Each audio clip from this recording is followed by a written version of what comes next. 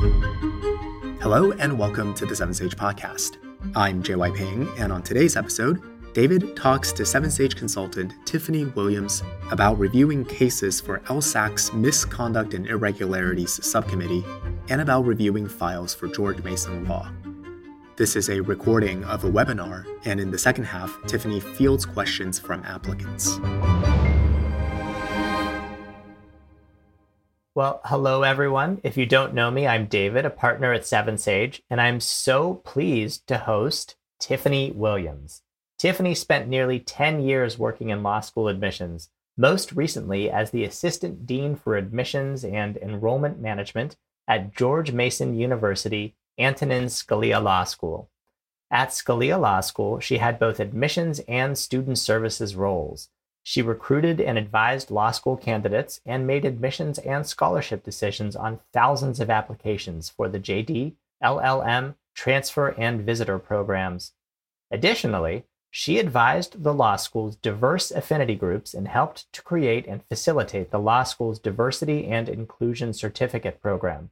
Tiffany enjoyed serving the law school admissions and pre-law communities, and she was appointed to 3 terms on LSAC's Misconduct and Irregularities in the Admissions Process Subcommittee. She also presented and ran workshops at various LSAC, Council of Legal Education Opportunity, Pre-Law Advisor, and college and university pre-law conferences and events. Tiffany received her BA from the University of Virginia and her JD from the University of Kentucky College of Law, where she also served as a student member of the Admissions Committee. Currently, Tiffany is an attorney for the United States Department of Veterans Affairs. When she's not working, you can find her cheering on the Virginia Cavaliers or Kentucky Wildcats, spinning on her at-home spin bike, or spoiling her miniature schnauzer. So please welcome Tiffany Williams. Tiffany, thanks for joining us. Hello, thanks for having me. Tiffany, I want to start by asking you about LSAC's Misconduct and Irregularities Subcommittee. That kind of sounds like the CIA of LSAC to me. Yes, a little like that. You're right. So the legal profession, I guess, despite, lawyer jokes, the legal profession should be made of ethical individuals, right? So you're going to be responsible for your client's money and in some cases, your client's lives, right? So we want to be sure that you're ethical. And so your law school application is really your first step in that journey, right? So LSAC wants to be sure that you remain ethical throughout that process. And so essentially the committee is a committee of about, I'd say 15 or 20 people from various law schools, the ABA accredited law schools. And many of them are actually admissions professionals. So they're going to be admissions directors and deans. But occasionally there also are some professors and some law school deans that serve on it as well. And so we would just hear and decide cases that were brought before us as to if an applicant had committed misconduct and or an irregularity. And so I do want to stress something. So misconduct, that's obviously, you intentionally did something nefarious or wrong or bad, but also it includes irregularities, which really just means that it's just something that's not right about your application. Something's just a little bit off. It could honestly just be an honest mistake. And so the committee really doesn't differentiate between the two.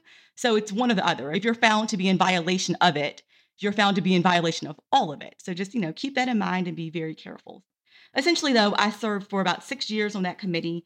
I heard countless cases, some where the applicants would bring their lawyers with them, some not, some where applicants wanted actual hearings that I would conduct, some where they did not.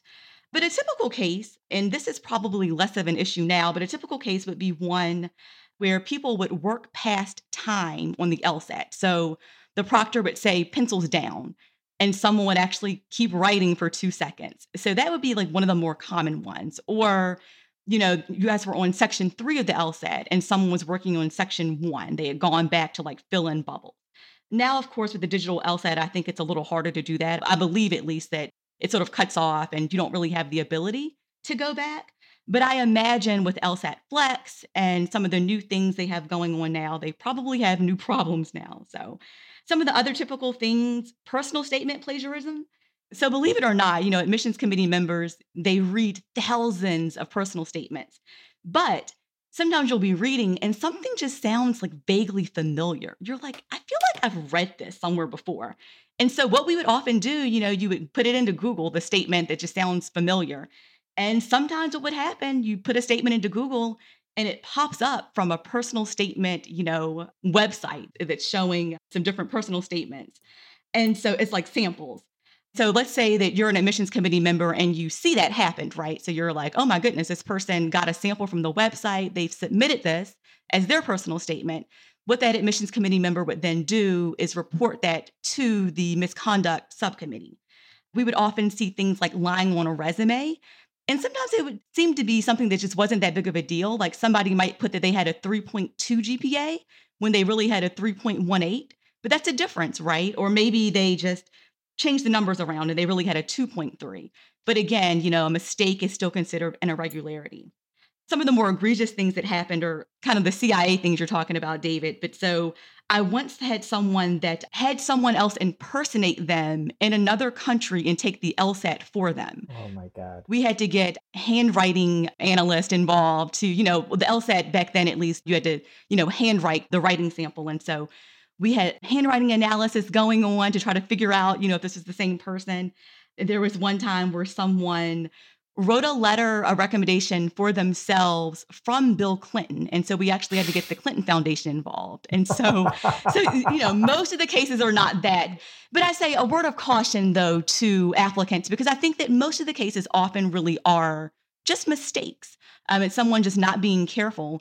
But the worst part about it is if you are found to be in violation, then it's something that gets marked on your law school application. So it's a little star that says that you were found in violation.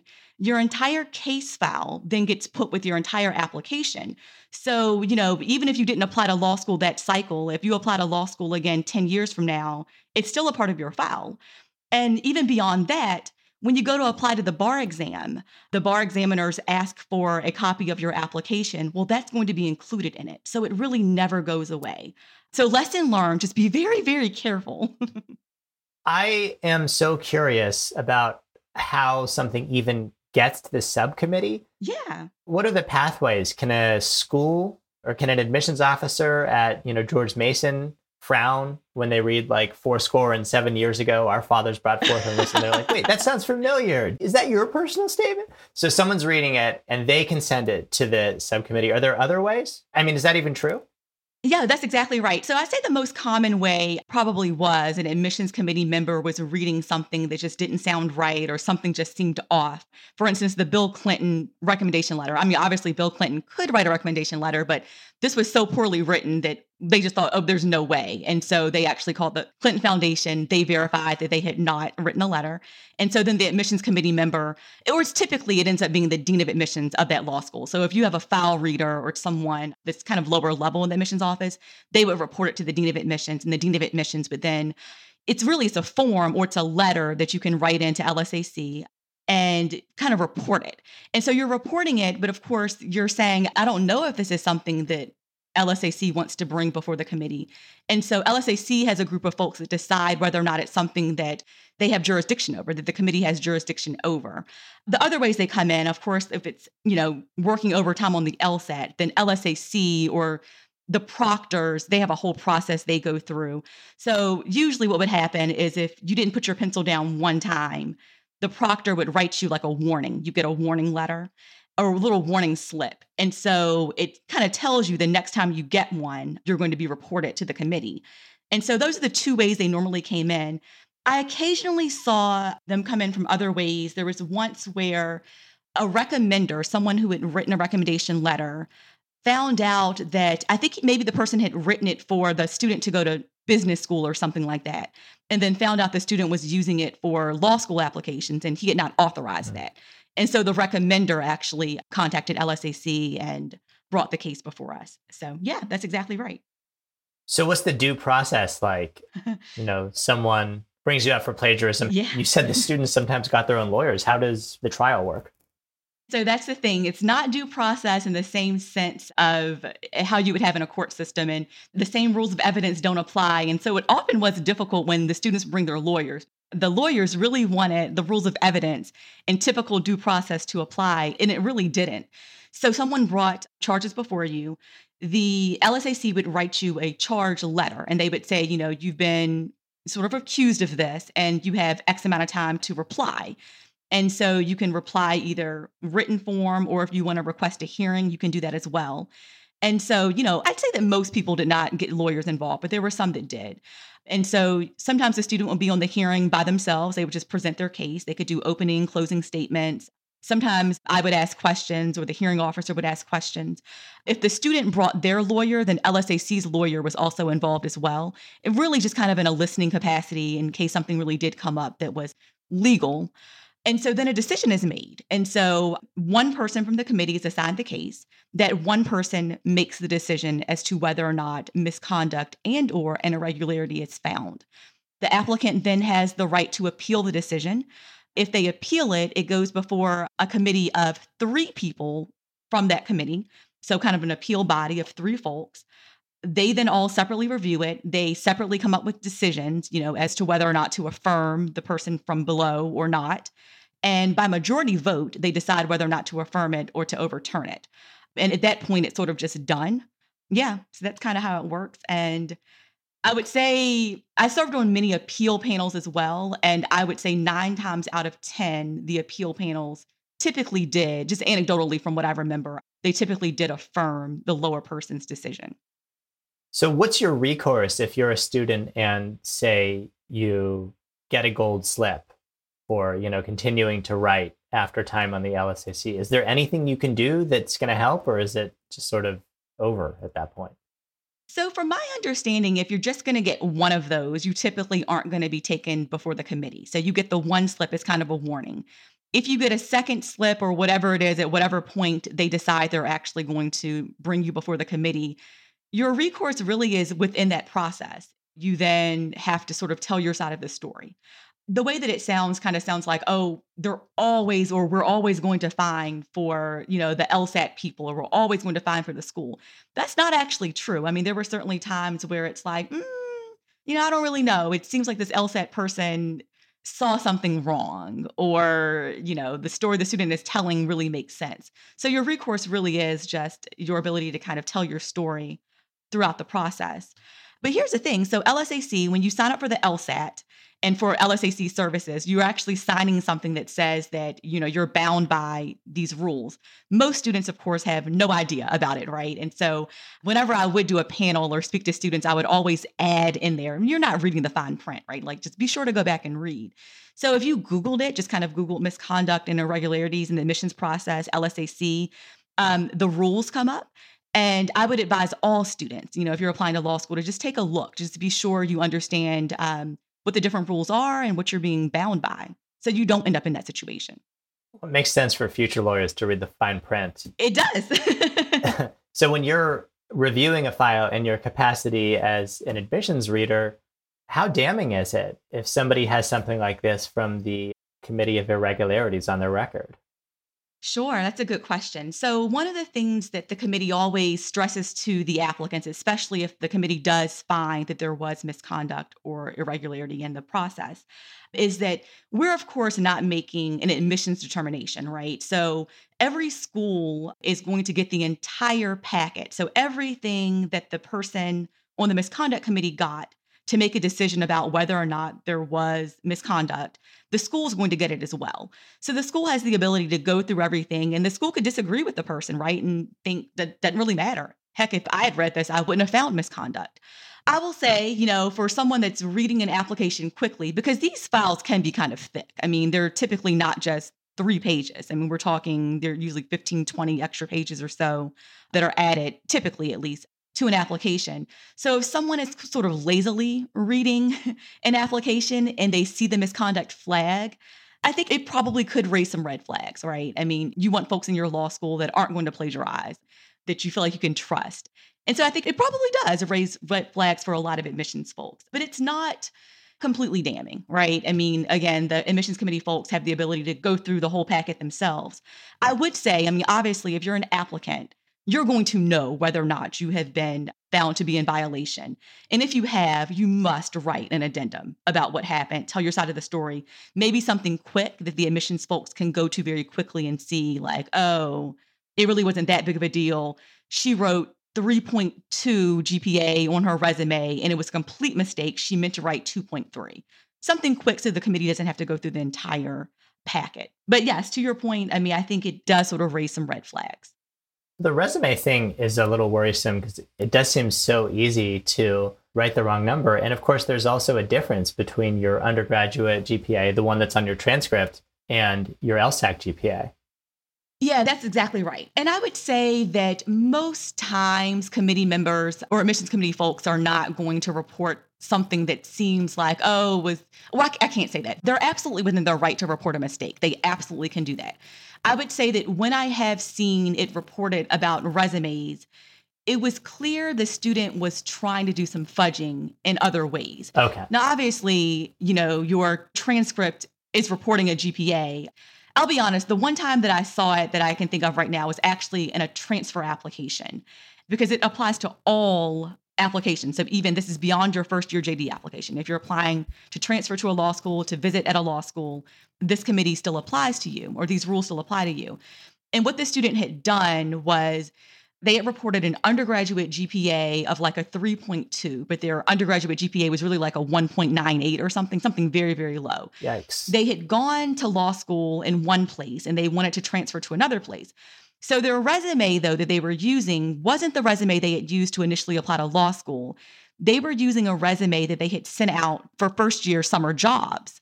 And so they had fudged their undergraduate GPA because they knew that, from our understanding, they knew that the employers weren't going to have any way to really look up the student's undergraduate GPA. So I think the student was trying to make himself seem like he had a really great, whatever it was, undergraduate GPA, when in fact he did not. And so the transfer admissions committee picked up on it and noticed, oh, this student isn't telling the truth here. We see his undergraduate GPA. It was a 1.98 or whatever it was.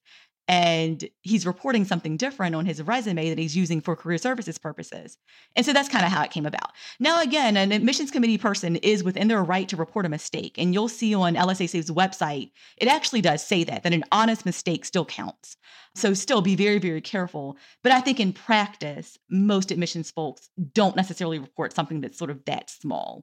Not that they can't, but I think most probably don't. Yeah. If you do have a character and fitness issue, and this may not be something that was reported to the Committee of Irregularities, but let's just say you have a character and fitness issue, What do you recommend in your capacity as a former admissions officer, not in your capacity as a former member of this committee? What do you recommend that students do on their character and fitness addenda? I guess maybe it would help if you talked about one mistake that people sometimes made on a character and fitness addendum, and one thing that they can do that is going to ameliorate the circumstances. Sure. So, I think the most important thing is that you're just really plainly, just very plainly telling the truth. And, you're not making excuses. So you really want to be careful about, telling some story about why it's not your fault. I mean, we don't want to admit folks into law school that are going to be making excuses all the time for things that have gone wrong. We want you to take responsibility. And you want to be careful about indirectly making excuses too. Like sometimes students really want to set the scene and they're kind of telling more than just kind of the facts. They're setting the scene, saying, I was really tired from my all-night study session for finals. So I was speeding home. It's like, I see what you're doing there. Trying to make an excuse in a roundabout way. At the end of the day, though, you were speeding. So just tell us that you're speeding. So I would say just be sure that you're telling the truth very plainly, not making excuses.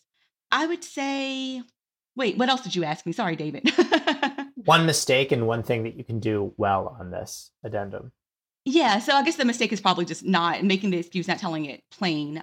I do think that in certain circumstances, if you learned a lesson from it, I think it can be important to say that you learned a lesson, right? So if there's anything that you did that's going to make the admissions committee have doubts or, leave them wondering, did this person really learn or is this person going to be a problem when they enroll in my law school? Then you probably do want to say the lesson learned or something happened really recently, right? So if you got a minor in possession charge your first year in college, probably not that big of a deal if it's the only one you got. Now, if you got it in your fourth year, or you probably wouldn't get in your fourth year of college because you'd be of age. But let's say you got a DUI or something in your fourth year of college, and you're applying to law school a couple of months later. You probably do want to make sure admissions folks understand why it's not going to be an issue once you enroll in law school. So I think that's probably a mistake people make too. It's maybe not saying lessons when they should. And I would say saying lessons when you shouldn't, but I don't think it's ever really that bad to say a lesson. If you learn something, you learn something. Right. I think one thing people are learning is that you should always say you learned something, but hopefully they really did. Yeah, I think it's okay to say that you learned something. Yeah, hopefully you did. One speeding ticket, did you learn something from that? You may or may not have. I think it's okay to not say that you learned a lesson there, but I think it's okay to say you learned a lesson too. So okay, that's good to know. Let's switch gears. I love asking people this. I think it's always sort of a shock and worth remembering how quickly admissions officers have to read files that the applicants labor over for weeks, sometimes months. So I like to ask everyone who does one of these webinars, how much time did you actually spend on each file? So I'll start off with the very lawyerly answer of it depends. Okay. But on average, it probably was about 8 minutes. Oh my God. Yeah, I know that sounds so bad because obviously folks spend months and months and we do appreciate it, but it's very quick. Now, some do take longer. And actually, we were just talking about character and fitness issues. So that's an application that's probably going to take longer. If you have something egregious or you have like a kind of a pattern of just a disregard for the law, what often happens is we're really combing through that because you've raised some questions in our head. So that might take longer for me to read, and it might get read by more people than normal because we just want to be sure of who we're admitting to the law school. To be honest, sometimes it can actually be shorter, just depending on the application. Believe it or not, if you can really read an application in less than 8 minutes, I think once you've done it for 10 years, you probably can read the important parts in less than 8 minutes. But I'd say approximately 8 minutes most of the time. Sorry. What were the important parts for you? Well, it depends, right? So I'm sure students know this, right? So, of course, 7Sage on your website, you all post the median GPAs and LSATs of every school from the year before. So schools, of course, have goals to meet, right? So they have LSAT and GPA medians they need to meet, class size, scholarship budget, all of that. All those things are talked about with the deans and kind of set to some degree before the admission cycle starts. Of course, the targets might move as the cycle goes on. But so students are kind of classified. And I don't say this, like students are people, and we obviously want to enroll a class of very interesting people with whom it'll be great to work with over the next 3 years. But at the end of the day, we do have goals to meet. And so students are considered like a high. So, your LSAT and your GPA are above our medians. A low, where both are below. A high GPA, where your GPA is above but your LSAT's below, or a high LSAT. So depending on the type of application, I might read an application a little bit differently, just depending. So if you're a high, so your numbers are meeting both medians. So I don't really have questions about, well, I'll start with saying this. The questions that admissions committees, or at least I feel like admissions committees would really ask or want to know about students are you going to graduate from this law school? Will you graduate? Can you academically make it through? Are you going to pass the bar, and can you get a job? So those 3 things are in the back of my mind as I'm reading every single application. I want to know those things. Those numbers count. They count toward U.S. News and World Report rankings. They matter for the school. And so if you're a high, if you're above both of my medians, I probably don't really have a question about, are you going to graduate? Don't really have a question about, are you going to pass the bar? Maybe about, will you get a job? So I might be looking like quickly, okay, has this person been employed? Does this person have employment recommendations if they're not fresh out of school? I'm reading your personal statement kind of quickly to see, are there any red flags? Did this person talk about something crazy in their personal statement? Did they bring up character and fitness issues in their personal statement that they didn't flag on the other parts of their application? Although, to be honest, if I was going to admit you, I actually did take a little bit longer to read your application because I'm admitting you. I can't really take that back once it's done. So I didn't typically read those very quickly. But if you have both of the numbers below the medians, that could be another reason why an application is read a bit quicker. In that situation, I always called it an uphill battle. It's not impossible to get into a law school with both numbers below the median, not at all. But it is more of an uphill battle. It's a little bit harder. And so typically I'm reading those to see what can save this application. So, your numbers aren't going to help me meet my numerical goals, but is there something about you that I really just like? And so usually if you're a low, the first thing I'm going to do is look at your resume. Maybe you're a low, but you've had a 10-year career doing something really interesting. And so therefore, I know you're employable. If nothing else, you could probably go back to your former job. Maybe they would hire you in their legal department. You have this great employment history you can bring to the classroom, just an interesting person. And so I'd hit on those points. So it really did depend on the type of applicant you were as to what I sort of considered important. And again, that was sort of just my way of doing it. The beauty of an admissions committee is that everyone thinks different things are important and go about things in a different way. But that's kind of how I did it after 10 years, kind of got it down to a little bit of a science. Sure. What counts as interesting for the employment? What's maybe an example of something on the resume that might make you admit a low? Well, let's see. It could depend on the school. So an example, like with George Mason, they still are a big law and economics school. So, maybe you were working for like an economic think tank, something like that. I think it's pretty school specific though. I think most schools love electrical engineers, people that want to do IP work. Seeing something like that might make me want to admit a low because I know you're going to be employable. From my talks with career services folks, electrical engineers, it's very easy to get them legal jobs. I'm in IP. And so we'd love to see that sort of thing. It really did just depend. It could be a combination of what's in your resume plus a really interesting personal statement that you had. Like maybe your background is just something that I've just never heard of or didn't know anybody that had that kind of background. And so I think you'd be interesting in the classroom. So it's hard to pinpoint exactly. You kind of just know it when you see it. But yeah, that's kind of how it works. Yeah. On the other side, what's something that might make you reject a high? Oftentimes a high that maybe had character and fitness issues, or I'll be honest, I won't say that it was a policy of any school, but I know of schools that will occasionally, they will not admit someone they don't think is actually going to attend if their numbers are just too high. They kind of have to care about acceptance rates and that kind of thing. Mm-hmm. So I'd say just not showing sincere interest. So if there's like a why statement or a way that you can show like, no, like, look, I recognize that my LSAT score is 10 points above your median, but I am still really interested. Because it is a reason why a school might want to deny you. They don't think you're really going to come. So like, why are we going to waste our time and resources? I would say it's usually that, or it would be character and fitness issues. Do you think the essays get read more closely if you're a splitter? If you have one median above and one below? I would say it probably depends on where in the cycle you are. So and this is a reason why you should actually apply to law school early, especially if you're a splitter. So if you're a high GPA or a high LSAT, and you're applying early in the cycle, typically, we want to get those folks admitted, right? And so it's like admit. We might even read you like a high, if assuming your other number, of course, is relatively close to the median. So you're not, way out of the ballpark there. But once you get later in the cycle, you don't know how off balance a school might be. They might end up being short on GPAs at the end of the cycle. And so you might come in with a 180 LSAT score, but maybe that school can't admit you because they literally cannot take another person with a lower GPA. And in that case, maybe we'd be reading something more carefully just to decide like, who am I really, we have just a couple of spaces left we can take of this type of student. Who do we really want? So yeah, it's possible it could get read a little bit closer if you're a splitter, like later in the cycle. Were you personally looking at charts of how the medians were shaping up every day when you were reading files? Every day, multiple times a day. Yes. So you think of admitting someone and you're literally thinking like, what does this actual file do to my median?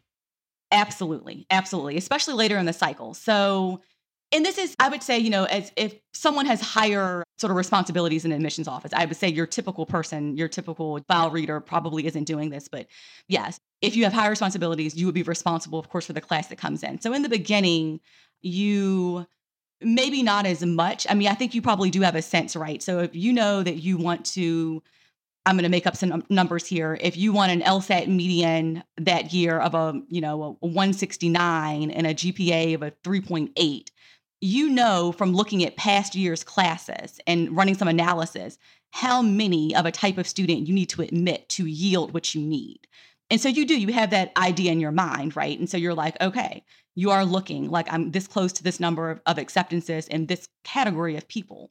But of course, as you get closer and deposits start coming in, you get toward the end of the cycle, it's certainly something that you're looking at way more closely toward the end. Because every single person, I mean, it could throw off your median altogether. I mean, one person could, of course, right? So yes, I did. Very regularly, you would see spreadsheets up on my computer. That's fascinating. Another question I always like to ask people in different forms, does good writing count in the personal statement? Or is it really all about what you have to say? In other words, content or eloquence? So, and again, I think this is like a personal thing. I don't know that I could speak for every single person of every admissions committee, but generally, I think for me, it probably was more your writing ability than it was what you were saying. Now, again, if you're a high and your writing's poor, it might give me slight pause, but obviously your numbers are telling me that you're probably going to succeed in the law school. So I'm not as concerned if the writing is bad, but typically with highs, the writing isn't bad. I think especially if you're a low, if you're below both medians, I mean, we're really going to be looking at, because at that point we're concerned, or maybe concerned. I won't say you're always concerned, but you're maybe concerned. Is this person going to succeed in this law school? And so you then do start to look, you're looking, okay, how's the writing? And so for me, I think the writing ability was a little bit more important. However, with lows, again, you really do want to tell a story. It's a way to connect to the committee. And especially if you're a low, you don't want to leave any opportunities to connect to the committee on the table. And so I think your story maybe especially matters if you're a low. Telling me that interesting thing that maybe quote unquote saves your application. And so it's not denied. Maybe it's waitlisted or perhaps it's admitted. So both can matter. Certainly the writing ability matters quite a bit. Fascinating. Okay, I think we've heard enough of me. So let's open it up to questions. I can read questions from the chat panel, but I really prefer to hear everyone's voice. So if you have a question, please raise your hand and I'll call on you. All right. Hi, Robert. Hey guys, how's it going? Good, how are you? Pretty good. Thanks so much for doing this. This was a really cool opportunity. My question is, I'm older, I'm 36. I've been working since high school and I never went to college, never really saw the need until a couple of years ago when I decided I wanted to be a lawyer. So I did the Capella FlexPath program, but unfortunately, while internally at Capella, I got high marks from them. They don't use a traditional GPA for that program. And so when I got my transcript translated through LSAT, it shows up as either a blank or a 0.0. So I was just wondering how that's going to affect my chances. I did do pretty good on the LSAT, though, so not all bad. Oh, no. Okay, so I just want to be sure I understand. So your GPA is showing up on your Credential Assembly Services report as like a 0.0, so it's showing as no GPA? In one area of the report, it's blank, and then in another area, it's 0.0, and they do have a note in there saying they just don't translate the grades. Okay, gotcha. Yeah. So, well, congratulations on deciding that you want to, be a lawyer. That's excellent. And I will say that I do think, or at least for me personally, I was always excited to see folks with career history, some different things. So, we don't want classes just all the folks that are just out of undergrad. So I think that's wonderful. So the way that it works is, and this actually happens for international students. So if there are any international students out there or any students that got a degree from somewhere that's not in the US, you also come up as what we would term as a 0 GPA, where it's showing no GPA essentially. And so that can be helpful in some ways, I guess, depending on how you performed in the school. How I was just talking about, with splitters, right? So if your GPA was below the median of a school, but your LSAT was above it, sometimes a school might feel like they can't admit you because you may be hurting them on the GPA side. Well, the great thing about a 0 GPA is you can't help them, but you can't hurt them either, right? So I won't say that's good or bad. I mean, I guess it could be good in some instances. So if I were you, when I'm looking at the schools that I'm looking to apply to, I would say, if your LSAT's above the school's median, at or above the school's median, you have a really good shot there. And yeah, it's kind of just one of those things. Were your grades pretty good in undergrad? Yeah, I mean, the Capella has a translated transcript, which unfortunately LSAC didn't take, which they translated as a 4.0 GPA. So yeah, I mean, I did as good as you could. Yeah, that's excellent. Yeah, I would maybe attach an addendum or something that says that, this is what my GPA was. And so then the committee doesn't have any questions. But yeah, unfortunately, that just does happen with some undergraduate institutions. Okay. Well, that's very helpful. Thank you. I appreciate that. You're welcome. Good luck. Okay, let's go to Ivana. You can ask your question. Hi, thank you so much for doing this. I do have a question about underrepresented minorities. How do committees approach these, especially when someone has both a low? Yeah. So I will say diversity is something that I think that I would say all law schools, I can't really speak for all law schools, but everyone I know in the admissions world, it's certainly something that everyone wants, right? So it's something that's positive about your application. I would say if you're coming in and, you do have the high GPA, high LSAT, or you're a high, then obviously that's a good thing. And that really helps you, right? If you're also a diverse applicant. It's not, how do I say this? It's not like a for sure thing. If you're a low and you're also diverse, it doesn't mean that you're going to get in. But I think if you're a low and you are diverse, it could certainly help your application into how I was saying to David, something that's interesting that might save your application. If you're diverse in some way, that could be an interesting thing that could save the application, that wouldn't have us deny it, that may have us waitlisted or maybe accept. So it can. I mean, if you're a low for a school, it could actually be a positive towards your application. Right. Thank you so much. You're welcome. Hey, good luck. Thanks. Let's call on Elena. Hi, can you guys hear me? Yeah. Hi, thank you guys for doing this. I've heard a lot of different advice about how your resume should be tailored, whether it should have like an emphasis on your leadership experience or your academic accomplishments. And I wanted to see if there was any general advice about whether one of those is better than the other, or it should just be individual based on what your strengths are. I will tell you that I didn't have a preference. I mean, I do think if there's a story that you're trying to tell, right? If you're saying that you want to go practice animal rights law and there are things that you did that were, organization and leadership or jobs or whatever, like you want to be sure to have those things in there. I personally didn't have a preference for either one of those things, though. I think that you just want to be sure to include the things that are helping to tell your story and helping to make sure the admissions committee knows that if there's some way to do that in your resume, that you are actually employable. I think that's a good thing to get across. Great. Thank you so much. Sure. Okay, good luck. Thanks. Let's go to Kalinda. You can ask your question. Hello.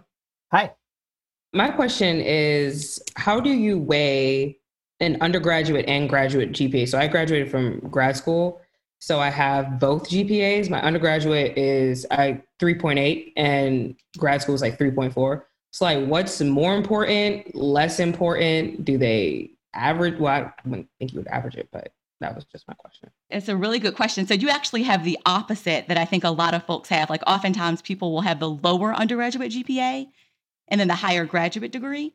Okay, so this is something I love to talk to college freshmen because I love to tell them this. Your first undergraduate degree is the only thing that's ever going to count for ABA reporting purposes for a law school. So it's the GPA that I don't want to say matters most, but I'm going to say matters most to a law school. So let's say that you went on and you got 3 other undergraduate degrees. Those GPAs don't count. It's your first undergraduate GPA only. I've before seen a medical doctor apply to law school. It's still his first undergraduate degree from 20 years ago is the one that really counts. It's the one that gets reported. So that's the one that's going to show up on your Credential Assembly Services report. So I'm so glad to hear it's high. It's the one that the law school is going to count for admission and scholarship purposes. It's the one they're going to report to the American Bar Association.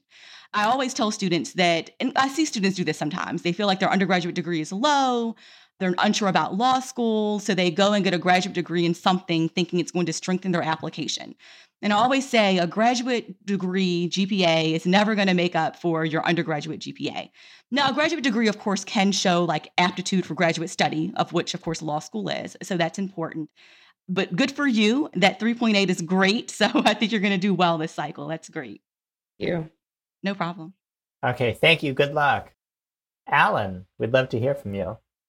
Hello, David. Hi, Tiffany. How are y'all doing? Hi. So my question is about super splitters. So for example, a CAS GPA around 2.5, but an LSAT of 170. How do admissions counselors look at this type of thing? And then does it make a difference if they're coming in from a STEM going into patent law with this type of application, or does that have no difference on the effect? So are you coming from STEM? You are coming from a STEM background? Yeah, in biophysics. How long ago did you graduate from college? 2019, June. Okay, so recently. So first off, I mean, I think admissions committees understand that STEM backgrounds often have lower GPAs. And so that's something we sort of expect. Now, you are a recent graduate, but the other thing I was going to say is that sometimes folks will be a super splitter and they have a 2.5 in just, psychology or whatever, not from a STEM background, and they graduated 15 years ago. And so, the question really is going to be, the admissions committee is going to say, wow, what happened? We're concerned about this person academically making it through. But if it was 15 years ago, this person is obviously matured and grown. And then in your instance, you're coming from a STEM background. And so I don't think anyone's expecting a 4.0. Obviously, if you're concerned or if there's something that sort of happened, if you thought your GPA could have been higher, you're always able to write an addendum. But admissions committees do sort of expect lower GPAs from STEM backgrounds. Okay. Thank you very much. Sure. Good luck. Thank you. Okay, let's go to Omari. You can ask your question. Hello? Hi. Yeah, hi, we can hear you. Hi, how are you? So I am applying to do the LSAT for the very first time in January, and I was wondering if that disadvantages my application in any way. Yeah. So again, it sort of depends, right? I mean, it's depending on what the rest of your application look like. Obviously, the earlier you can apply, the better. January is not super late. I mean, certainly most of the class isn't admitted by January, and I think it could be okay. But, sort of as I was saying, if you're a splitter or if you're a low, the earlier you can apply, the better. But I don't think January is super late by any means. I mean, you still have months until the actual deadline for applications, and even the ability to take it again if you needed to. And just to reiterate, I'm coming out of the UK. So you said that people going to non-American unis, their LSAT GPA is basically a 0.0, correct? It is. It's a strange thing. So you'll have your undergraduate transcripts will be part of the application, and there is a translation that LSAC gives us where they sort of try to translate the grades, like this kind of equivalent to an A or a B or whatever it is. They'll do that.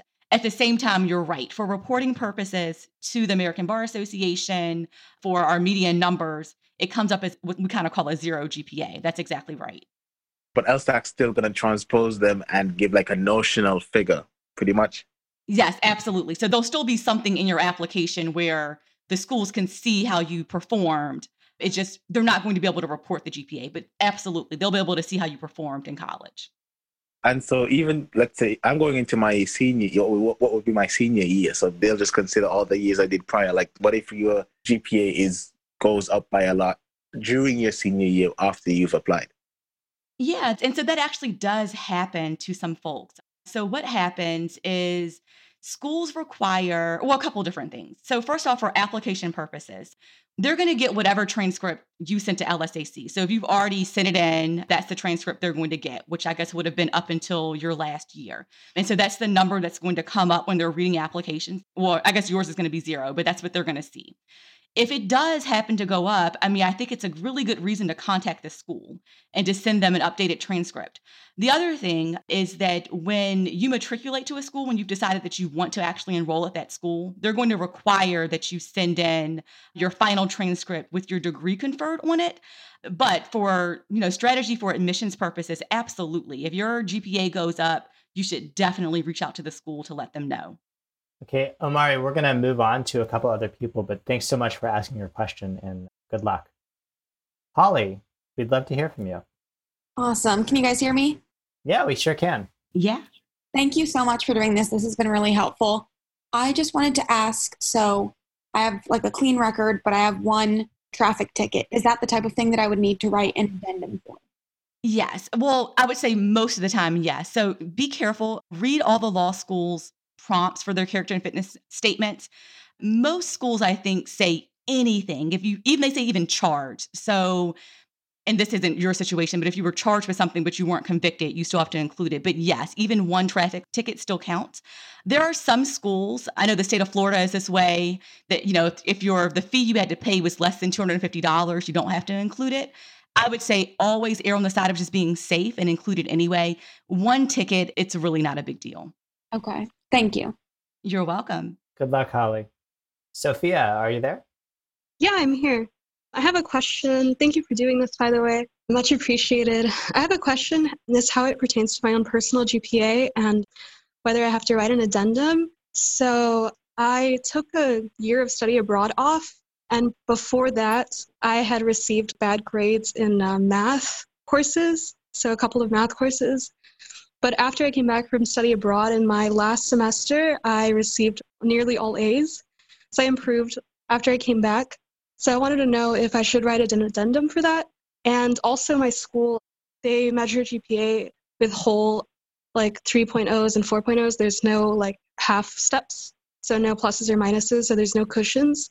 So I just wanted to know if I had to write an addendum for this situation. So I think that from a strategy perspective, I would probably write one if I were you. I think anytime there's an upward trend like that, I think it's not a bad idea to point it out to the admissions committee, especially if those first grades, kind of pulled your GPA down. And we always say the same thing too when it comes to any school that has a sort of a weird grading system. It's never a bad idea to include it. So of course you don't have to do anything, but I don't think it's a bad idea to write the addendum in your case. Okay, excellent. So if I do mention that my school has a different grading system, would I also include my unofficial transcript where it says the partial grades, or would I wait for the response? I don't think I understand your question. Oh, so because you mentioned to include if the school has a different grading system, unofficially than officially. So on the official transcript, it has the grades as they are whole grades, A, B, and C. Oh, I see. Gotcha. I don't think that hurts to include basically the transcript that would show the pluses and minuses and all. Yeah, I don't think that's a bad idea. Okay, great. All right. Thank you so much. You're welcome. Good luck. Let's go to Nora. Are you there? Hi, thanks so much for doing this. I had a question about resumes. So I know a lot of people sort of graduate college and they have a job that sort of just pays the bills. Like for me, I was a server my whole senior year of college, and then the year after, so I could study for the LSAT and work on my personal statement. Is that something that you think is beneficial to put on a resume, sort of to, show you worked in college, or to make it seem like you didn't just take unemployment off? I think it's totally fine to include that on your resume. And as a matter of fact, and again, this goes back to the beauty of an admissions committee, right? And everyone kind of thinking and feeling different things. There was someone that I worked with in the admissions world that loved seeing people that worked in food service, because this person had worked in food service and just knew how hard it was. So I don't think there's anything wrong. I mean, it's part of your story. It shows that you had to work and that you were willing to do that. And you obviously had to deal with, I'm sure, rude customers sometimes, and you still kept your cool and all of that. So I don't think it's a bad idea to include it. And I don't think you really have a reason to exclude it. So I'd say, yeah. Awesome. Thank you so much. Sure. Okay, good luck. Let's move on to Kyle. Hey, so I had a question about diversity statements from non-POCs and how they're viewed by admissions committees. Sure. Full disclosure, I'm white as mayo, but I did grow up in a very low-income household. I'm the first person to graduate from college in my immediate family, and I'd certainly be the first person to attend law school. And I was wondering if it's worth putting that into a diversity statement, or, as a white guy, if I should just skip that part of the application. So I will tell you, again, this kind of goes back to the admissions committee, and everyone feels differently. I would 100% write a diversity statement if I were you. The way that I sort of view things, which you can find diversity anywhere. And I think your background actually is quite unique for folks who are going to law school. So I see nothing wrong with it. With that said, I know there are, I guess a couple of different things. One, there are some schools that in their actual prompt for diversity statements, they'll tell you they only want to see diversity statements from folks who are people of color. And so obviously in that case, you would not want to write one then or submit one. But no, I think that you definitely have a story to tell. And I think when I don't like to see them, though, is when I feel like people are reaching, but I don't at all think you're reaching with your story. It's true. It's sort of like, true hardship, true diversity in your situation. So I don't think there's anything wrong with writing it. Thank you. Sure. Okay, good luck. Ariana, we'd love to hear from you. Okay, just very quickly, I am entering my junior year of college, so I wanted to know the trajectory for what I should be doing in my process to apply for law school. Yeah. So a couple of things I would say. One, it's never too early to start looking at the LSAT, right? So that's like really the first thing folks want to get out the way. So I would say, if you haven't started studying or looking at books and whatnot, however you plan to study, if you plan to take a prep course and you need to save the money for it, start doing that, as soon as you can. So thinking about the LSAT. And then secondly, go ahead and start thinking about your recommendation letters. I think it's always easier to ask professors before you leave college to, you may be asking them to write one. Or if you don't yet have relationships with professors where you were going to feel comfortable asking them to write one, start thinking about that. Start showing up to office hours, start getting connected to a professor so that you're sure that you have someone that can write a strong one for you. And I think everything else will start to, fall into place. But LSAT and recommendation letters are the two things I think I'd focus on if I were you. And obviously your GPA, keep that high. Okay, thanks so much. Yuyan, we'd love to hear from you. First of all, thank you so much for holding the seminar. It's really helpful. And I have a question. I'm applying to law school later this year in the upcoming cycle, and I am not super confident on how well I will do on the LSAT. So if my score does not come out as very ideal, do you think I would stand a bigger chance if I apply the cycle anyways and potentially transfer in the future? Or should I hold off on applying the cycle and prepare for the next cycle? Because I'm from another country, and in the upcoming year, if I don't go to law school, I could probably take the law exam in my home country and get a certificate. So what do you think about my situation? So have you taken the LSAT at all? Do you have any official score at this point? Not yet. Okay, so the first thing I would say is that I would say most admissions folks want to at least see you take it a couple of times. So if you take it once and you don't like your score, we really don't want to see an addendum about, how things went wrong, my LSAT score's low, yada, yada. We really want to see you take it again, at least one time.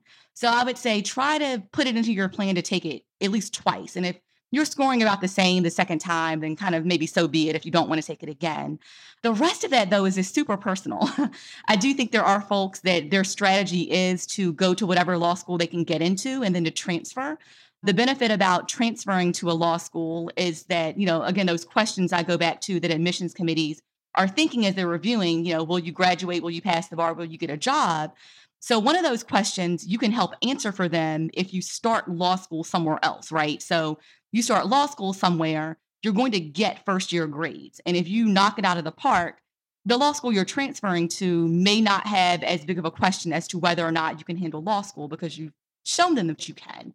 And so that is the benefit, I think, of looking to start law school somewhere and then transferring. Then even the job portion of it. Usually when you're transferring into law school, you've already secured a summer job.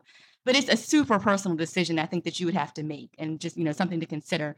You may want to think about reaching out to the law school if you have like a dream school and sort of telling them the situation too. Like, hey, if I really want to come here, what does transferring look like? Like, what do you look for in transfer? Some law schools still pay attention to LSAT score even in transfer. And so that's something important to know.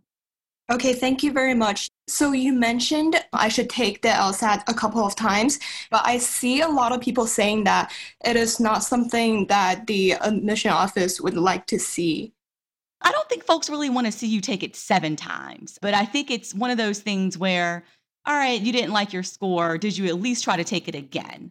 But again, and that was sort of my personal opinion. I mean, there certainly could be admissions folks out there that feel differently or don't want to see it twice. I don't think I know anyone that feels strongly about seeing 2 LSAT scores. Once you kind of get up there, it can be a waste of time. Most people kind of tend to score in the same score band. Generally speaking, we do see jumps, but generally speaking, people score in the same score band. But again, that's also a question you can ask a school you're looking to go to. You can call and say, hey, I'm interested. How do you feel about multiple LSAT scores? Do you look at it negatively? Schools don't mind hearing from students. They have people kind of on staff to answer the question. So that's okay to ask the question. All right. Unfortunately, we are out of time. So thank you so much, Yuyan, for asking your question. Good luck. Thank you, everyone, for coming. And most of all, thank you, Tiffany, for sharing your knowledge with us. It was really refreshing to hear how you spoke about the process. Absolutely. And interesting to hear about your work in the CIA. Don't tell anyone. Thank you so much, guys. Good luck to everyone. Good luck to everyone. Hi, it's JY again. Thanks for listening. I hope you found this episode useful. As always, you can reach out to us for help on 7sage.com/admissions. See you next time.